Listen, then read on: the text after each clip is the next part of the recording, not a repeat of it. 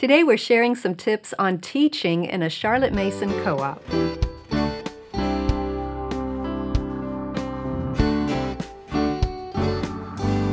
Welcome to the Simply Charlotte Mason podcast. I'm Sonia Schaefer.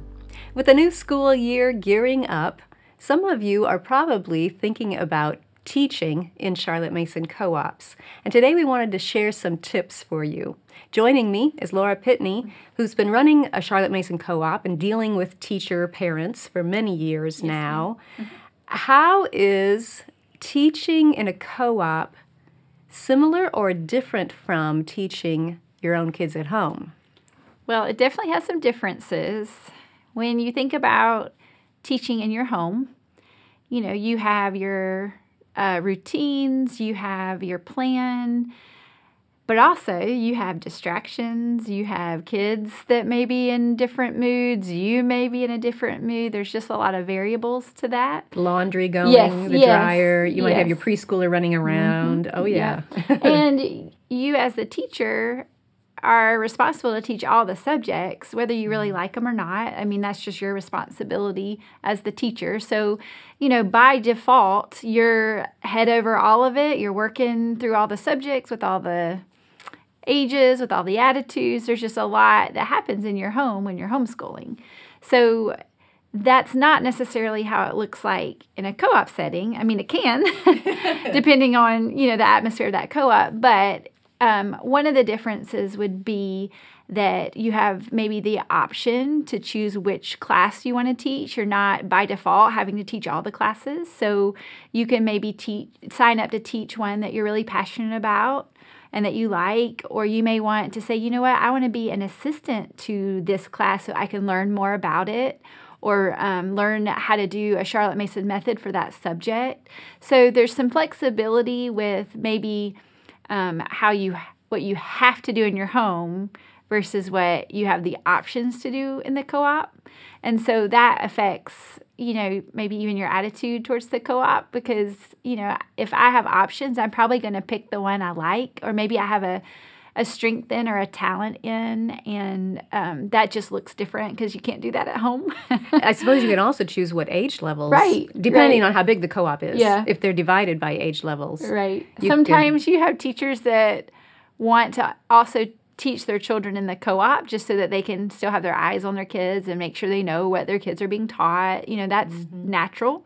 But then you have moms that say, I'll do any age but the ones my kids are in, because they may just need a break and they enjoy having maybe they have a home of all littles and they want to volunteer to teach a high school class just because they're hungry for that, those conversations. So even the ages can help inspire you and be more motivated, and almost get refreshed. And that way, when you're back with your littles, or you want to do littles because you love the littles, but you only have high schoolers at home. So even the age groups can feed into you in a good way based on what you sign up for. Now, I want to revisit something you said about being an assistant, signing up as an assistant. Yes. Talk a little more about that. Do you always have assistants for your teachers, or how does that work? Well, that's one thing that I have learned over the years is there's just a component of teaching, and having that assistant helps the teacher. There's some different things. The assistant can be the automatic substitute if the teacher isn't there. So, the teacher, if they do need to take a sick day or something's going on and they can't make it, it's just comforting knowing that you have an assistant that will fill the shoes and you not feel guilty about messing up the whole co-op day for the other families. And that substitute is already familiar with the class. Correct. She's been in there the whole time. Right. And depending on the age group, you may have a room full of, 12-year-old boys, and you just need an extra set of eyes and to keep to help encourage them to make good behavioral decisions. So having an assistant also helps with logistics and distractions for that. And then I usually always pair somebody that's new to the co-op and also new to Charlotte Mason methods and philosophies so that they can learn how to teach the class, or maybe even how to improve their wording on how they ask for narrations, or maybe you have a real timid mom that you can see potential in, and by helping her, asking her to be an assistant, can even help build her confidence to where she can see the role of the teacher, to where she can one day be a head teacher versus the assistant. So even just encouraging that mom that may not be, a dominant teacher, if that makes sense, just even helping in that aspect of it too. So I've just learned that having those assistants are really valuable to help the co-op keep going, and not to have huge hiccups to where if the teacher's not there, then the class can't happen. Or it falls on the director to fill in when the director may have other responsibilities. So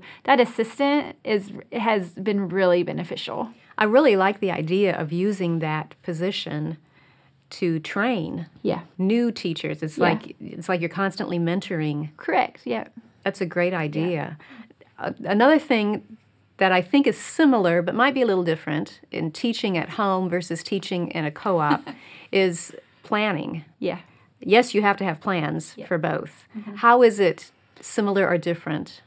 Well, I think at home, we usually start out with our big picture for the year, and then we usually kind of break it down to maybe monthly and weekly and day. Like we have our general plan, and then we have our resources. But a lot of times when you get in the groove of things, you may not always prepare like you should, because you're kind of in your routine of things, which is fine. Usually your day goes fine without giving 100% to that preparation time. But in a co-op, you really do have to not only have the plan, but also commit yourself to that preparation, to where you really are giving the class the best of you and the best of the lesson and that kind of thing. So I think there's value in knowing that you do have your plan and you do need to prepare, but when it's transferred over to the co-op, there's just a little bit more accountability and expectation, because you're the teacher of other people's children. So it's harder to wing it when you have a group. Correct. And one thing that I have found helpful is having good resources that plan for me and even give me what I need to prepare for, like heads up, get these materials or these supplies, or remind parents about this or that. So even just choosing the right resource to use in the co-op setting helps save my time and doesn't take away the time I give to my family, if that makes sense. Yes, absolutely. Because time is one of the most valuable things a homeschool mom has. Yes. So if you can get something that someone else has invested that time in for planning and preparing, then all you need to do is run the program and read through it, make sure you're familiar with it. But you're not having to spend the hours of research or putting it together yourself. Adapting it, yeah, for sure. Yeah. And I'm very excited about the new line of Charlotte Mason Together lesson plans and courses that are now available. Yeah, they're super helpful. I love how there's flexibility within them, because a lot of co-ops look different. Sometimes, you may be a monthly co-op, or sometimes you may be a weekly co-op, just depending on the type of group that you are. Having the CMT group's lesson plans have been so beneficial for us, because we can take those and apply it just like they're written, like the 12-week term. Or we may take one of the lesson plans and say, okay, this is really good, but we may want to just do that once a month, but it's still all laid out for us. So I think that's a big thing to remember, is the flexibility within the groups, but to have that spine of the resources that's your foundation, your plans. I just feel like the more you are prepared and can use the lesson plans like the CMT group lesson plans, you're really setting yourself up for success and the group up for success. And it has just been a load off my shoulders because it's there. And I can just say, okay, you as the teacher, this is what you need to do.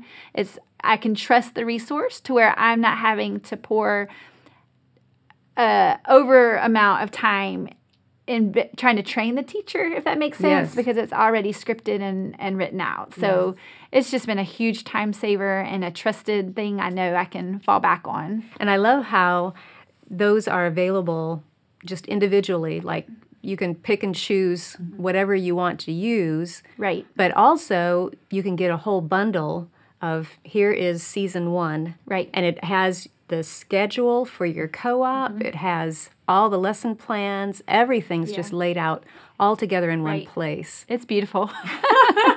And I just think out of experience over the years, the time that I have put into, and I know other directors have too, the time you put into helping your teachers, because those are the faces in front of your children, and that their words and their mindset, and helping them succeed. Because if it's a burden for them to have to come up with the lesson plans or the resources or the schedule, I mean, you don't want to deflate them, and them not want to teach. Exactly. You want to keep them around. Yes, that's a good point. That's a good point. I have thoroughly enjoyed having them, and it's just made our days run smoother, and it's helped alleviate a lot of questions, and we've just loved using them.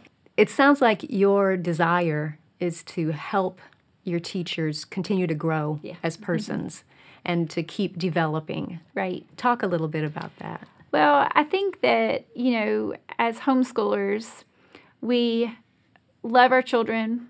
We want to invest in them. We're obviously teaching them. And then when we jump over to the co-op setting, it's almost like a different part of us is being used. Even though we're still teaching, because it's not our own children, there's a little bit more fire behind us, like we're a little more motivated just because it's new and fresh.